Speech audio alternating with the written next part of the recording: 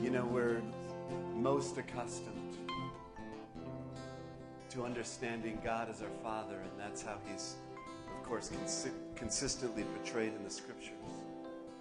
But there are also Scriptures that speak of God being as a mother to us. And I know it's always a little bit risky because some of our relationships, perhaps some of your relationships with earthly mothers, were not all that you hope they might be. But if you think about, it says in the Bible, it talks about God and says, can a mother forget the baby nursing at her breast? Could I forget you? It speaks of Him as El Shaddai, the God of plenty, the God who pours out His abundance to us, His mercy through His great love for us. So as we prepare to come to the Word this morning, I just want to, one more time, we're going to sing just that chorus part, Oh, How He Loves Us.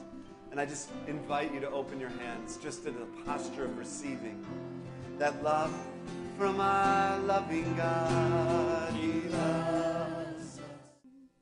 Lord Jesus, we receive your love today. A gracious gift from your hand that we have not deserved, yet you have so freely poured into us. Lord God, and now as we come to your word, we open our hearts and our hands and our minds and our spirit to you, that you might speak into us the fullness of that which is in your heart to share with us this day. Holy Spirit, come. Take your living and active word, your eternal word, and make it a now word for this day, for your glory in Jesus' name. Amen. Amen.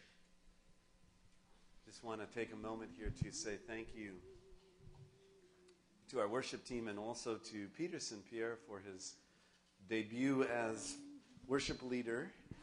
Hands up this morning. Welcome. Thank you. And Glory on the sticks this morning. First time debut for Glory. Great thing. Beautiful. Well, if you've been with us over the last several weeks, we're about more than halfway through now, a study series that we have been doing entitled Praxis. If you have your Bibles, you can turn with me to Romans chapter 12. If you don't have a Bible, you can find one located right in the pew rack in front of you or the book rack in front of you. And turn, if you would, to Romans chapter 12. Romans, of course, is a marvelous book, one of Paul's letters, specifically to the church in Rome, where he really lays out the full dimensions of the gospel. And the first 11 chapters kind of lay out what the gospel is. And then the final chapters, from chapters 12 to 16, lay out what do we then do with that. So there's the indicative, what is it? And then the imperative, what do I do with that? And so, as we've looked at several times, Romans 12 begins with, therefore, and the therefore is there to refer us back to those first 11 chapters. I urge you, friends, in view of God's mercy, offer your bodies as living sacrifices, holy and pleasing to God. This is your spiritual act of worship. This is what we were doing. This is what we were singing about this morning when we were singing, I'll stand with arms wide and heart abandoned. Okay? We're giving ourselves. That's that being living sacrifices to Him. And then he goes on and says, don't conform any longer to the pattern of this world, but be transformed by the renewing of your mind. I feel like I'm really got a lot of tenor and a lot of hot, and I need to come down a little bit if I could. Greg, thanks. So do not conform any longer to the pattern of this world, but be transformed by the renewing of your mind. Then you will be able to test and approve what God's will is, His good, pleasing, and perfect will. So we're no longer to conform to the patterns of this world, but we are to be transformed, and that transformation happens primarily through the renewing of our mind. And that gives us then the ability to know what to do. When we've walked a transformed life, when we've abandoned ourselves to God. I mean, Martin Luther said, love God with all of your heart, soul, mind, and strength, and do as you please. He could say that because when you've abandoned yourself in love to him, what you please will be pleasing to him. Okay? So we will be able to test and approve what God's will is, his good, pleasing, perfect will. For by the grace given me to every one of you, I say to every one of you, do not think of yourself more highly than you ought, but rather think of yourself with sober judgment in accordance with the measure of faith God has given you. Just as each one of us has one body with many members, and these members do not all have the same praxis or function. Here's that word function. It's praxis, okay? Do not have the same function. So in Christ, we who are many form one body, and each member belongs to all the others. We have different gifts according to the grace given us. If one's gift is prophesying, let them use it in proportion to their faith.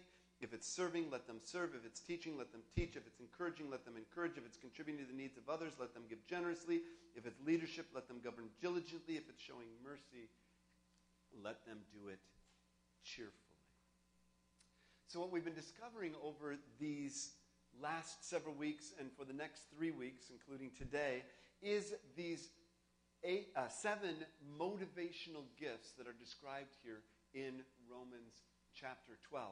Now again, pulling out the lens for a moment, remember there are manifestational gifts that are described in 1 Corinthians chapter 11 to 14 primarily.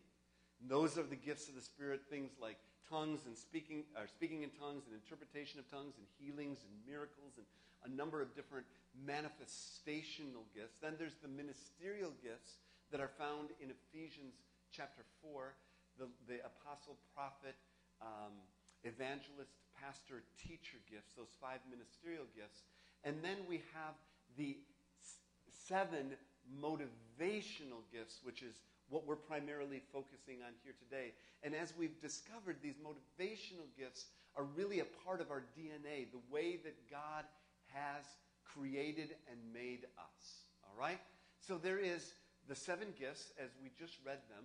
There's the prophet, which we're describing as the eye of the body, who receives and declares the will of God. There's the servant, that is the hands of the body, who renders practical service to others. The teacher, which is the mind of the body, who researches and communicates truth. The exhorter, who is the mouth of the body, encouraging personal and corporate progress. That's what we looked at last week.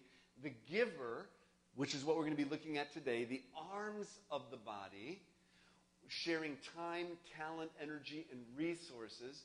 The leader, shouldering the responsibility of organizing, leading, directing in the body. And mercy, the heart of the body, sharing compassion, love, and care to those in need. Now, these gifts in Peter, I'll get it. In 1 Peter 4, we get a couple of main categories for these gifts. Okay, just another way of understanding these motivational gifts. 1 Peter 4:11, if anyone speaks, they should do so as one who speaks the very words of God. If anyone serves, they should do so with the strength God provides, so that in all things God may be praised through Jesus Christ. To him be the glory and power forever and ever. Amen. So, it's possible to look at these in this way, understanding the speaking gifts as the prophet, teacher, exhorter, and leader, and our serving gifts, which are the servant, the giver, and the mercy gifts. All right? And so today, we've kind of gone back and forth. When we looked at the prophet, we've looked at the prophet, the teacher, and the exhorter. We've looked at 3 of the speaking gifts already. We've only looked at 1 of the serving gifts before, the servant. And now this morning, we're going to be looking at the giver, the second of these serving motivational gifts. Now, I just want to, and I'm kind of plowing through some territory that we've gone through before, but I want to help set up the context, and not everybody's able to be here each week, so I want to capture, before we move on, we've looked at some categories of these gifts. I also want to look for just a moment at some specific principles. And again, these are found embedded in Romans 12:4 and 5, as well as in other places. But it says, for just as each of us has one body with many members, and these members do not have all the same function, so in Christ we, though many, form one body, and each member belongs to all the others. We have different gifts according to the grace given to each of us. So here's some things that are key principles for you to grab hold of this morning. First of all, every one of us has a motivational gift. Each one of us has a motivational gift. It's part of the way that we've been created. In fact, as I've shared with you, I believe that these are part of the common grace of the Father given to humanity. And so I believe that even people who aren't yet believers in Christ have been given motivational gifts. And I'm going to explain that just a bit more in a moment. One of the illustrations I'm going to use this morning is of somebody who was just that, I believe. And I want to explain that more in a moment, okay? But each one of us, every single one of you in this room, has a motivational gift. And these are given by the Spirit as He wills. These are not a part of either, in a sense, nature or nurture. They're part of supernatural. They're part of the supernatural grace of God. They're part of His charism, His gift to us. And He does it as He wills. Now, you can argue, you can, as the Bible uses the term, kick against the goads, which means try to go against the way you've been created. It doesn't work really well. All right?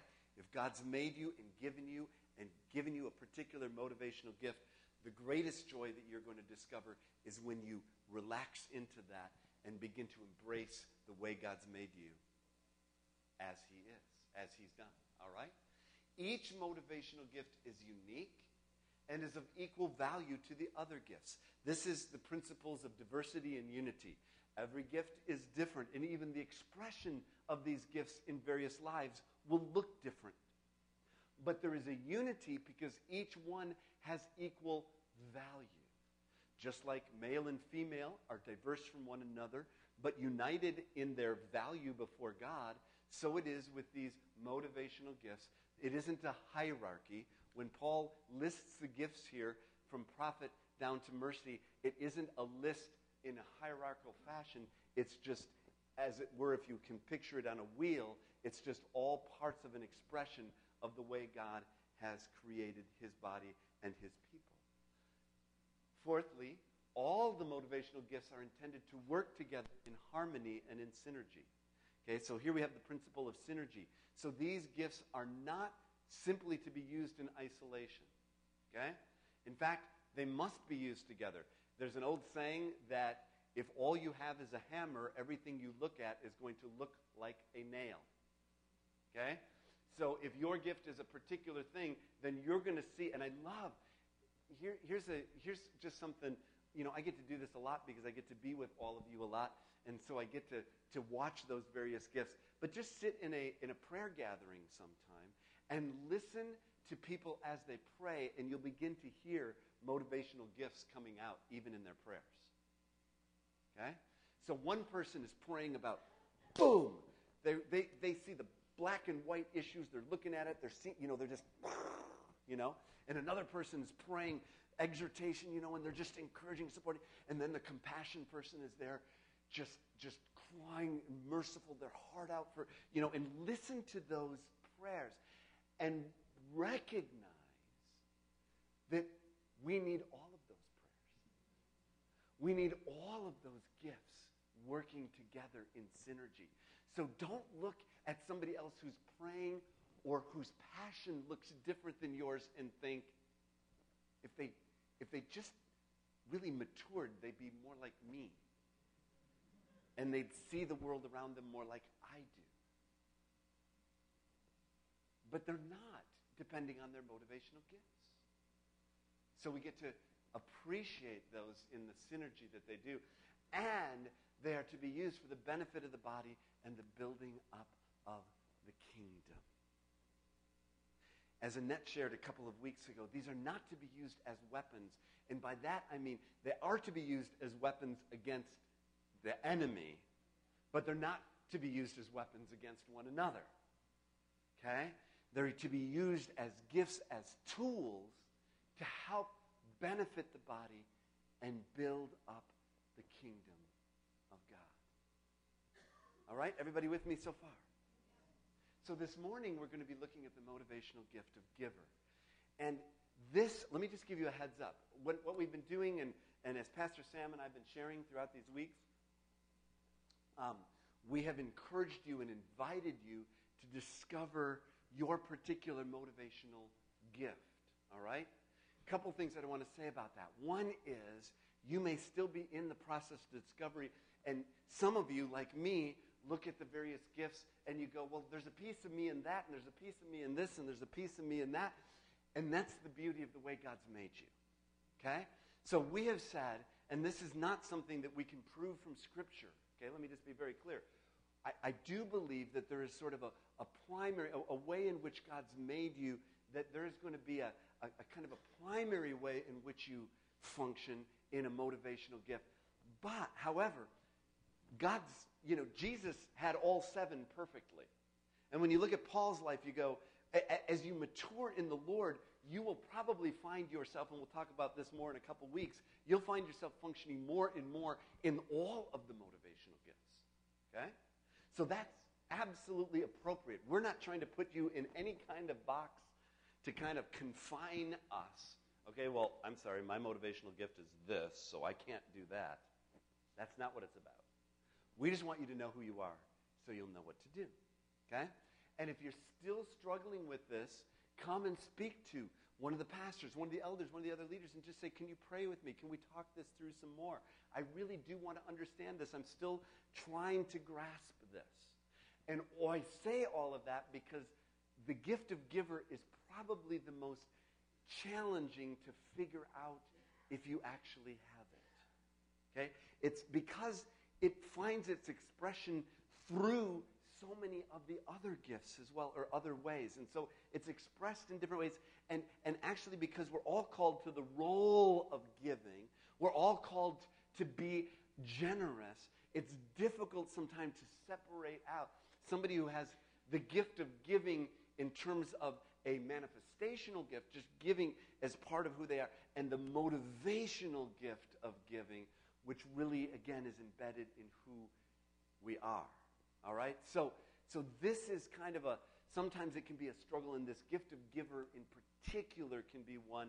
So if you struggle with this one, it's okay. Relax. All right? I just want to try to unpack it for you as best that I can this morning. I'll try to be as clear as possible. So we have different gifts. This is in Romans 12:6, and then in 8. According to the grace given to each of us, if it is giving, then give generously. Let me ask a question. Does anybody else have an alternative translation from the NIV that uses a different word there than generously? Because I think there's some translations that translate that differently, and we're going to unpack that as we go through. Yeah. With liberality, okay? Anybody else? Any other translations that people have that say different than generously? Anybody? Nobody? Going once? Going twice? Anybody else have? Aha! Who is that? Okay, what is that from? Which? New English translation. What is it again? With sincerity. Okay? That's key. So keep that in your mind as we walk this through, okay? So here's liberality. Okay? So we've got liberality, generosity, sincerity. Okay? So we're going to discover why we have those different words used. All right? The word is metadidomai, which in the Greek, which means literally contributor. So another way that we could describe this gift, if we weren't going to use the word giver, we could use the word contributor. Okay? Now, the root word is didymai, which means to give, and meta, which means to stand by. And if we put those two together, what we end up with is to come alongside of, to help. So it sounds a bit like the exhorter here for a moment. Sounds a bit like the encourager, but the giving looks slightly different, and again, we're going to kind of unpack that as we go. So the motivational gift of giver describes one who loves to give money, possessions, time, talent, energy to benefit others and to benefit the kingdom. For a giver, they just love to give. And they love to do so with liberality, with generosity, and as we'll see in a moment, with sincerity as well. Okay, so here's just a working definition. Now these, the Bible doesn't come with a dictionary in the back with these definitions. These are my definitions to try to get at this, okay? But the motivational gift of giver describes one who loves to give money, possessions, time, talent, energy to benefit others and build the kingdom. Okay? So, I forgot to ask. Again. Liz, make a note to self. I just have to put illustration without those names up there first, all right? So I don't confuse myself. All right. So, who in the Bible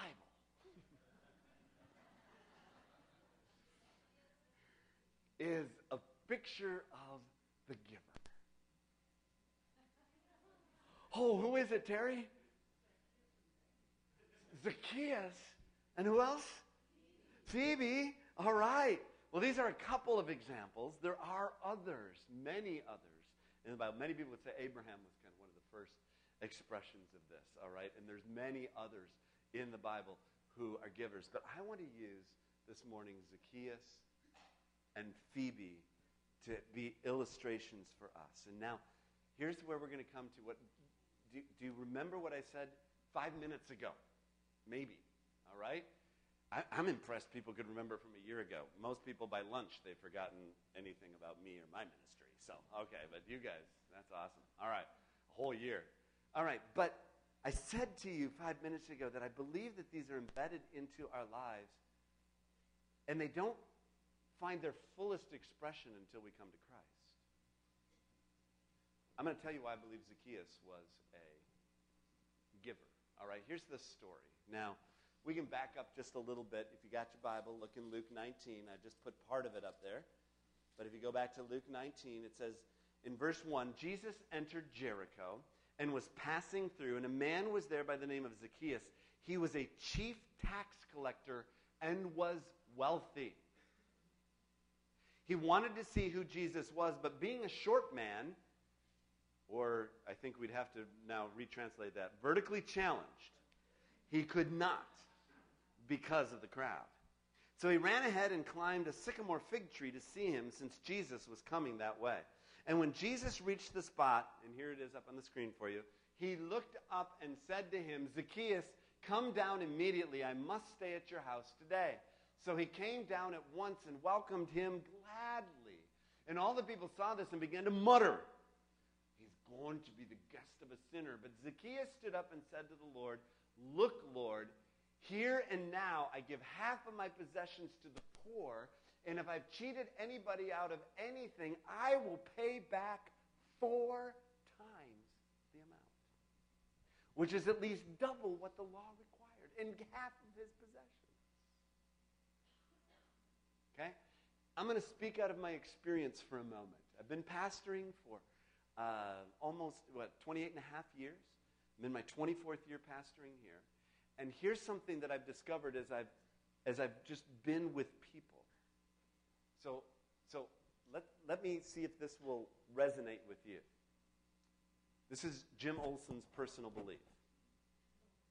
I believe that at the very place of our calling and gifting, at that very place is the place where the enemy will contend greatest with us. Okay? Right at the place of our calling and our gifting is where the enemy comes and contends with us. I'll never forget this, and I was praying for someone at the altar, Somebody who was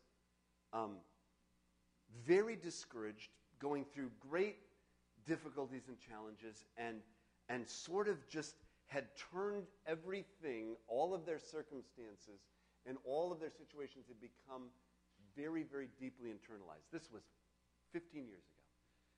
Deeply, deeply into their lives. They just kind of, the gaze had gone completely inward. And that had gone on for a significantly long time in this person's life.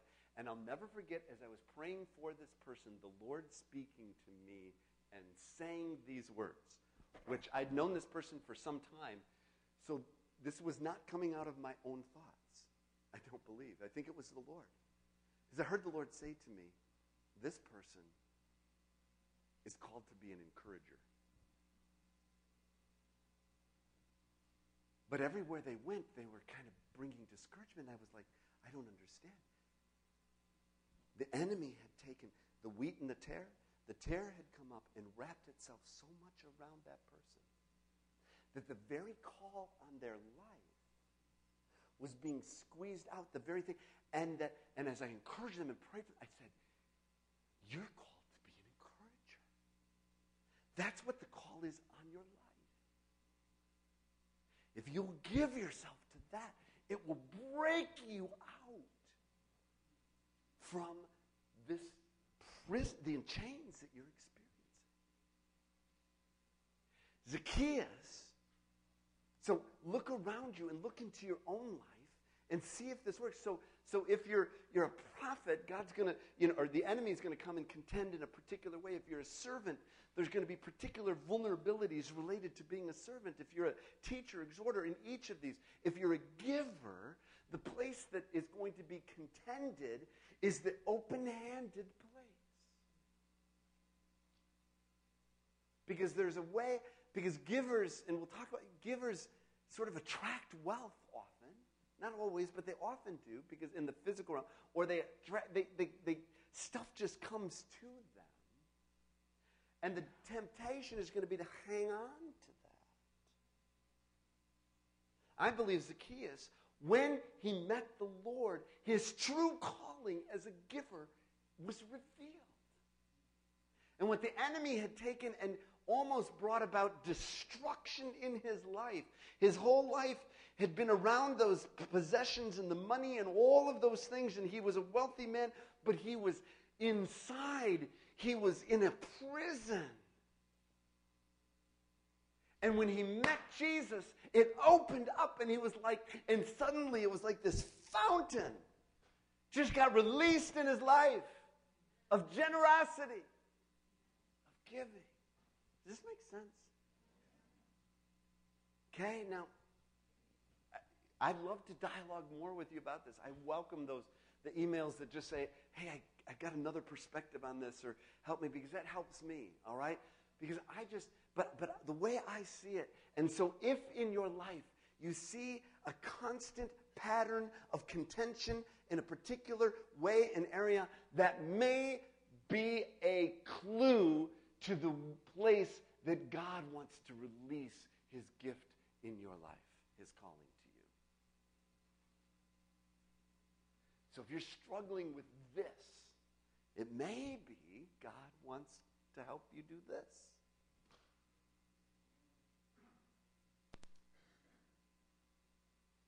I commend to you our sister Phoebe. Can we get air for a second? Turn on the fan. I commend to you our sister Phoebe, a deacon of the church in Centuria.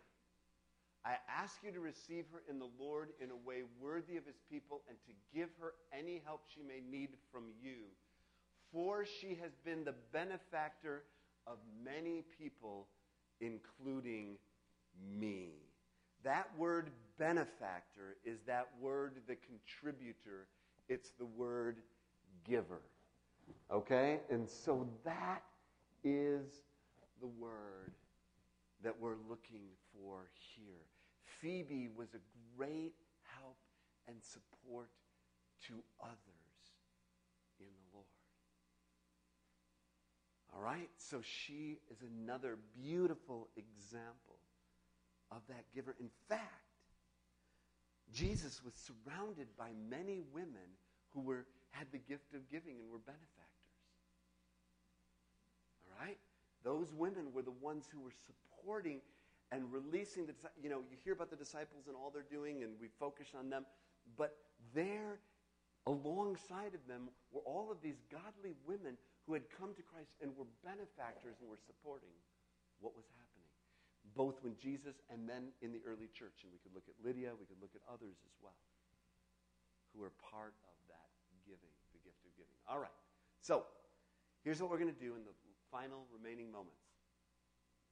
I want to unpack for you this gift, and this morning I'm taking a page from my wife. My letters will not be all the same, but they will be an acronym. So that is almost as good as alliteration. Okay, it's right there, really close. Okay. So the characteristics. G, generosity. Generosity. One of the characteristics of the giver is generosity. And now, brothers and sisters, we want you to know about the grace that God has given the Macedonian churches. In the midst of a very severe trial, their overflowing joy and their extreme poverty welled up in rich generosity. Did you hear that phrase? 3 things it said. 1, overflowing joy. 2, extreme poverty. 3, rich generosity. You put A plus B to get C. There was overflowing joy and extreme poverty, A plus B, welled up in C, rich generosity. For I testify that they gave as much as they were able, even beyond their ability, entirely on their own. They urgently pleaded with us for the privilege of sharing in this service to the Lord's people, and they exceeded our expectations, and they gave themselves first of all to the Lord, and then by the will of God also to us. Is that not remarkable? Wow. All right. So here's the characteristic. Here's the takeaway that I want you to put. The giver gives above and beyond in their giving, first to the Lord, and then to others, a reflection and outflow of the overwhelming grace of God. This, like all the characteristics, shows us and is a reflection, a picture of, a revelation of God himself, who gives himself first to himself and then to us. We are to give ourselves, and the giver, and here's a key characteristic for the giver, because the first thing that they do when they are liberated and truly walking in the maturity that God has for them is they do it first to the Lord and then to others. First, they're recognizing that everything is his. They've given themselves completely. They've abandoned themselves to him and then to others. Okay? I, integrity. Okay, by the way, it's going to be GIVE. It's going to be the acronym. All right, you probably figured that out. I is integrity. Now, here's that word. And what was the word, Dwayne, that was used in the NET? Sincerity. Interesting. Because that really is the word here. Same word with generosity as sincerity or simplicity. It's with sincerity. It's with wholeness and singleness of heart. That's what integrity is about. Matthew 6:19 to 21 and 24. By the way, I think Matthew was also a giver. What was Matthew before he came to Christ? Did you know that in the Gospel of Matthew, more than even the other Gospels, Matthew talks about money more than any of the other Gospels? About 40% of all of this in the New Testament Scripture, it's Matthew talking about money and giving. I think it was important to his heart. Do not store up for yourself treasures on earth where moths and vermin destroy and where thieves break in and steal. But store up for yourself treasures in heaven where moths and vermin do not destroy and where thieves do not break in and steal. For where your treasure is, there your heart will be also. No one can serve 2 masters. Either you'll hate the one and love the other. You'll be devoted to the one and despise the other. You can't serve both God and money. You're going to love one and hate the other. You have to have a singleness of heart. So listen carefully. The giver is the one who uses their gift with sincerity of heart and singleness of purpose, giving themselves wholeheartedly to the Lord and to others. There's just a wholeheartedness about them. There's a simplicity of heart. There's a singleness of purpose. There's a sincerity that's present, a genuineness about the true gift of giver, the one who's functioning in that gift. Okay? V. Now this is kind of a key characteristic here in this gift of giving, as they all are, I guess, but is that it is voluntary. Okay? Generosity, integrity, and it's voluntary. Now listen again to the instruction of Scripture. 2 Corinthians 9. Remember this, whoever sows sparingly will also reap sparingly. Whoever sows generously will also reap generously. Each of you should give what you've decided in your heart to give, not reluctantly or under compulsion, or again, as the young child was listening to the sermon and heard about that, he says, "Oh, Daddy, don't give under convulsions." All right? So, under compulsion, for God loves a cheerful giver. And God is able to bless you abundantly so that in all things, at all times, having all that you need, you'll abound in every good work. As it is written, they've freely scattered their gifts to the poor. Their righteousness endures forever. Now he who supplies seed to the sower and bread for food will also supply and increase your store of seed and will enlarge the harvest of your righteousness. You're going to be enriched in every way so that you can be generous on every occasion. And through us, your generosity will result in thanksgiving to God. Here's the takeaway. The giver freely receives resources from God the giver, and then freely gives those resources in response to the goodness of God and the needs he directs them towards. But they're led by God, not driven by need. There's a difference between being led and driven. We've talked about that about 1,000 times since I've been here, probably more than that. The Spirit leads, the enemy drives. So a mature giver is not likely to be manipulated. They're not going to be manipulated by need. They're not going to be manipulated by someone's, manipulation over them. They're simply going to be responding to God. And they're giving freely out of what God has given to them. A giver is one who freely receives and freely gives. In fact, that's the beauty of, and an important part of understanding gospel truth is that we receive in order to give more. We're not a gimme religion. We're a giving relationship where he's giving to us and we're giving out from that. Okay? Finally, they give effectively. I love this. In 2 Corinthians 9, going on, it says, this service that you perform is not only supplying the needs of the Lord's people, but is also overflowing in many expressions of thanks to God. Because of the service by which you proved yourselves, others will praise God for the obedience that accompanies your confession of the gospel of Christ, and for your generosity in sharing with them and with everyone else. And in their prayers for you, their hearts will go out to you because of the surpassing grace God has given you. Thanks be to God for his indescribable gift. The giver impacts and influences others inside and outside the kingdom through their wise and diligent stewardship. I think that Zacchaeus made an impact that day. Do you think so? Do you think that was the talk of the town? When Zacchaeus, the wealthy tax collector who'd been cheating everybody, says, all right, half of my possessions, boom, go into the poor. 4 times back. You come to me if I've stolen from you, 4 times back to you. I mean, this made news, headline news, in the local paper. Because there was an impact. Do you think Phoebe made an impact and influenced in the kingdom? Yes. Because of wise and diligent stewardship. And that's a key piece of this. The giver is one who effectively uses the resources that they have. And it doesn't mean they might not have much. Givers exist in all societies, this motivational gift of giving. So some people have very little, but what they have, they use with great effectiveness. The stewardship, it's not about the amount that you have. It's about the utilization of what you've been given. So don't get tripped up on this, well, I can't be a giver unless I got lots of money. That's not what it's about. Because it's about your time. It's about your talents. It's about your treasures. It's about all of the different ways in which God wants to use you. It's not just about money. It's possessions. It's energy. It's all of those things that you have that you've been given. When you're a giver, you use those wise and diligently to impact and influence. All right. Everybody good? So, here's the invitation. We can all go above and beyond in our giving. We can all go above and beyond in our giving. I'm humbled by the fact. I mean, we're standing here.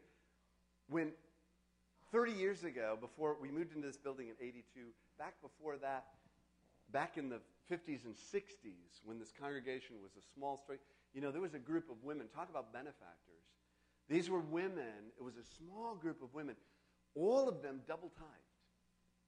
They all gave 20% because they were committed to seeing. And I don't know that all of them had the gift of giving, but all of them gave above and beyond. 10% is not a ceiling. It's a floor. God owns it all. We get to give above and beyond. All right? We can all give ourselves wholeheartedly to the Lord and others. We can all do this. In fact, we're all called to. We can all freely receive and freely give as led by God. And we can all impact and influence through wise stewardship. All of us.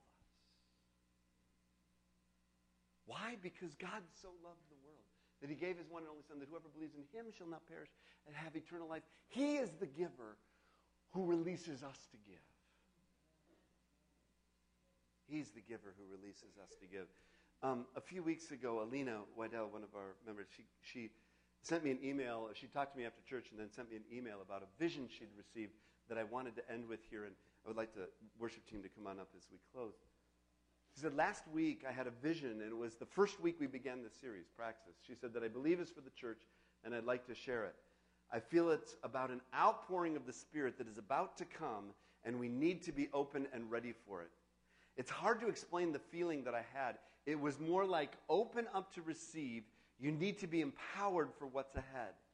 It's like a small group of people. The trunk of the church is to be able to support and feed the branches. I saw a pool of stale water getting smaller and smaller, but above it there was a faucet that was turned off, just dripping. The water in the faucet was ready to burst out as soon as the spigot was turned on.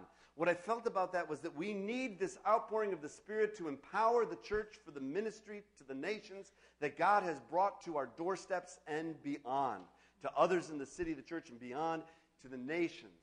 And my sense is that exactly what Alina shared there prophetically, I believe that we are poised for an outpouring, an overflow out of this body. Let me tell you a story. Many years ago, we were in a time of financial tightness. There were some things that we needed to do with the building. There were some things that needed to happen. So we went into a season of fasting and prayer for overflow. That was what we were praying. We were praying fasting and prayer. So we were praying to open up our hands to receive all that God wanted to send. All right? So we were fasting and praying for overflow. And here was the word of the Lord came to us prophetically and says, I want you to give away your overflow. I want you to give away. It was like, wait a minute, Lord. We're praying because we need resources, and you're saying, you've got overflow, give it away. So we did. We had a community, we called it the Overflow Blessing. And everybody brought stuff, and if you remember this, if you were here, it was incredible. I mean, I don't think I'm exaggerating when I say there's probably over $100,000 worth of goods that went out. The overflow. Well, one of the people who was a beneficiary of that overflow is this man sitting right here, Pastor Justin B. Quelly. Because he came to, I think we were flyering at Walmart, which is probably illegal, but anyway, we were doing that. And so people were showing up and they were getting stuff, and he saw that, and he came and said, can I have any leftover that you have? Because I have an orphanage in Congo, and there's women there and children there who need what you have. So we came, we loaded up into your garage, and you ended up with a container that went over. So the overflow went to the Congo. Now fast forward 13 years, and Justin and his family, and he's down in North Carolina. The Lord tells him to end his labor there and come back to Minnesota. And he's praying, and he can tell you the story sometime, in a hotel, and my face comes before him, and he makes contact with me, and now he's here. Restarted International Christian Fellowship. Has started a nonprofit for the 5,000 to 7,500 Congolese families that are going to be showing up in the next 2 to 3 years, 4 years here in the Twin Cities, to reach out to help and to support them. So from one expression of overflow, now suddenly a whole channel of blessing and overflow has come. All right? I say that to say this. I don't know. I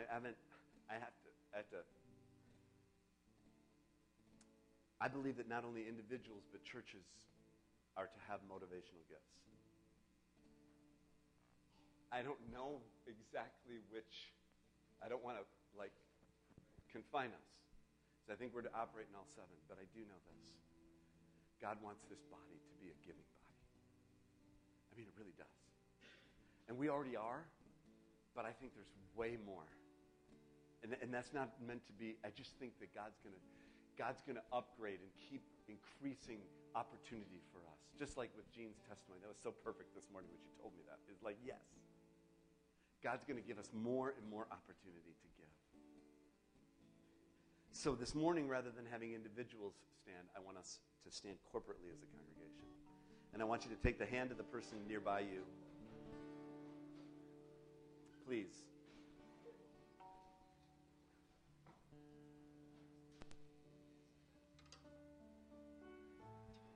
And Jesus, it is my prayer and heart this morning, my deep, deep desire that this house, you would release among us this gift of the giver. Not only in individuals, but in us as a whole. For you have loved us so much, we have freely received. We want to freely pour out to a world around us desperately needing, that is so hungry and thirsty on so many levels. Help us, God, to become this which you've called us to be. I pray, Lord, it seems an area that culturally in America, there's so much contention. I don't know. I don't want to get too far out there, but America certainly is called to be a giver. And that's why there's so much contention around that, with injustice around greed and all the things that stuff. It all gets just. But God, break loose, break it open, break open in us. May we begin right here in this house to be a reflection of you and your gift to us. Jesus, help us, Lord. Help us, Lord. Help us, Lord. Help individuals who are caught, who might be just caught with the idol of money today, that it just looms so large in them and they're grasping and holding on. Lord, open us up, Jesus, to be able to give freely, generously, with sincerity of heart and singleness of purpose, voluntarily and effectively, God, for you. Jesus, help us. We're going to sing this wonderful hymn. This is one of my favorite hymns. And we're going to sing, "Take our lives and let them be consecrated." Take our hands. I want to make this corporate today. Keep holding hands. Be good. Just keep those hands together as I pray a prayer of benediction this morning. Lord Jesus, I love this body that you've given me the privilege of serving. And I love the generosity of heart that I see here, and that gift of giver that is so obvious. And Lord, in light of today's word, I'm just asking, Lord, for a greater release of that among us, Lord. Jesus, that we will be willing to pour ourselves out on behalf of the vulnerable and the lost. Lord, that we would have your heart for those around us, both within the body and outside of it. Continue to teach us and instruct us and help us in this, Lord God. Help us in this, Lord. We want to walk in greater maturity in this gift as we do in all of the gifts. And now I pray For you collectively, people of God, Bethel Christian Fellowship, I ask that we might be filled afresh this day with the overwhelming love of God the Father, with the irresistible mercy and grace of Jesus Christ the Son, with the inexhaustible strength, power, comfort, and hope of the Holy Spirit to be with you and yours as you go from this house to your house. As we go, sent to make disciples of all nations, may the banner of his favor and goodness be over our lives, individually and corporately together. And until we gather again, either in this house or in our eternal home, I pray that his love and mercy will chase you down every day of your life. And to him be all praise and all glory and all honor forever and ever. And all God's people said, Amen. Would you share the love of the Lord with one another?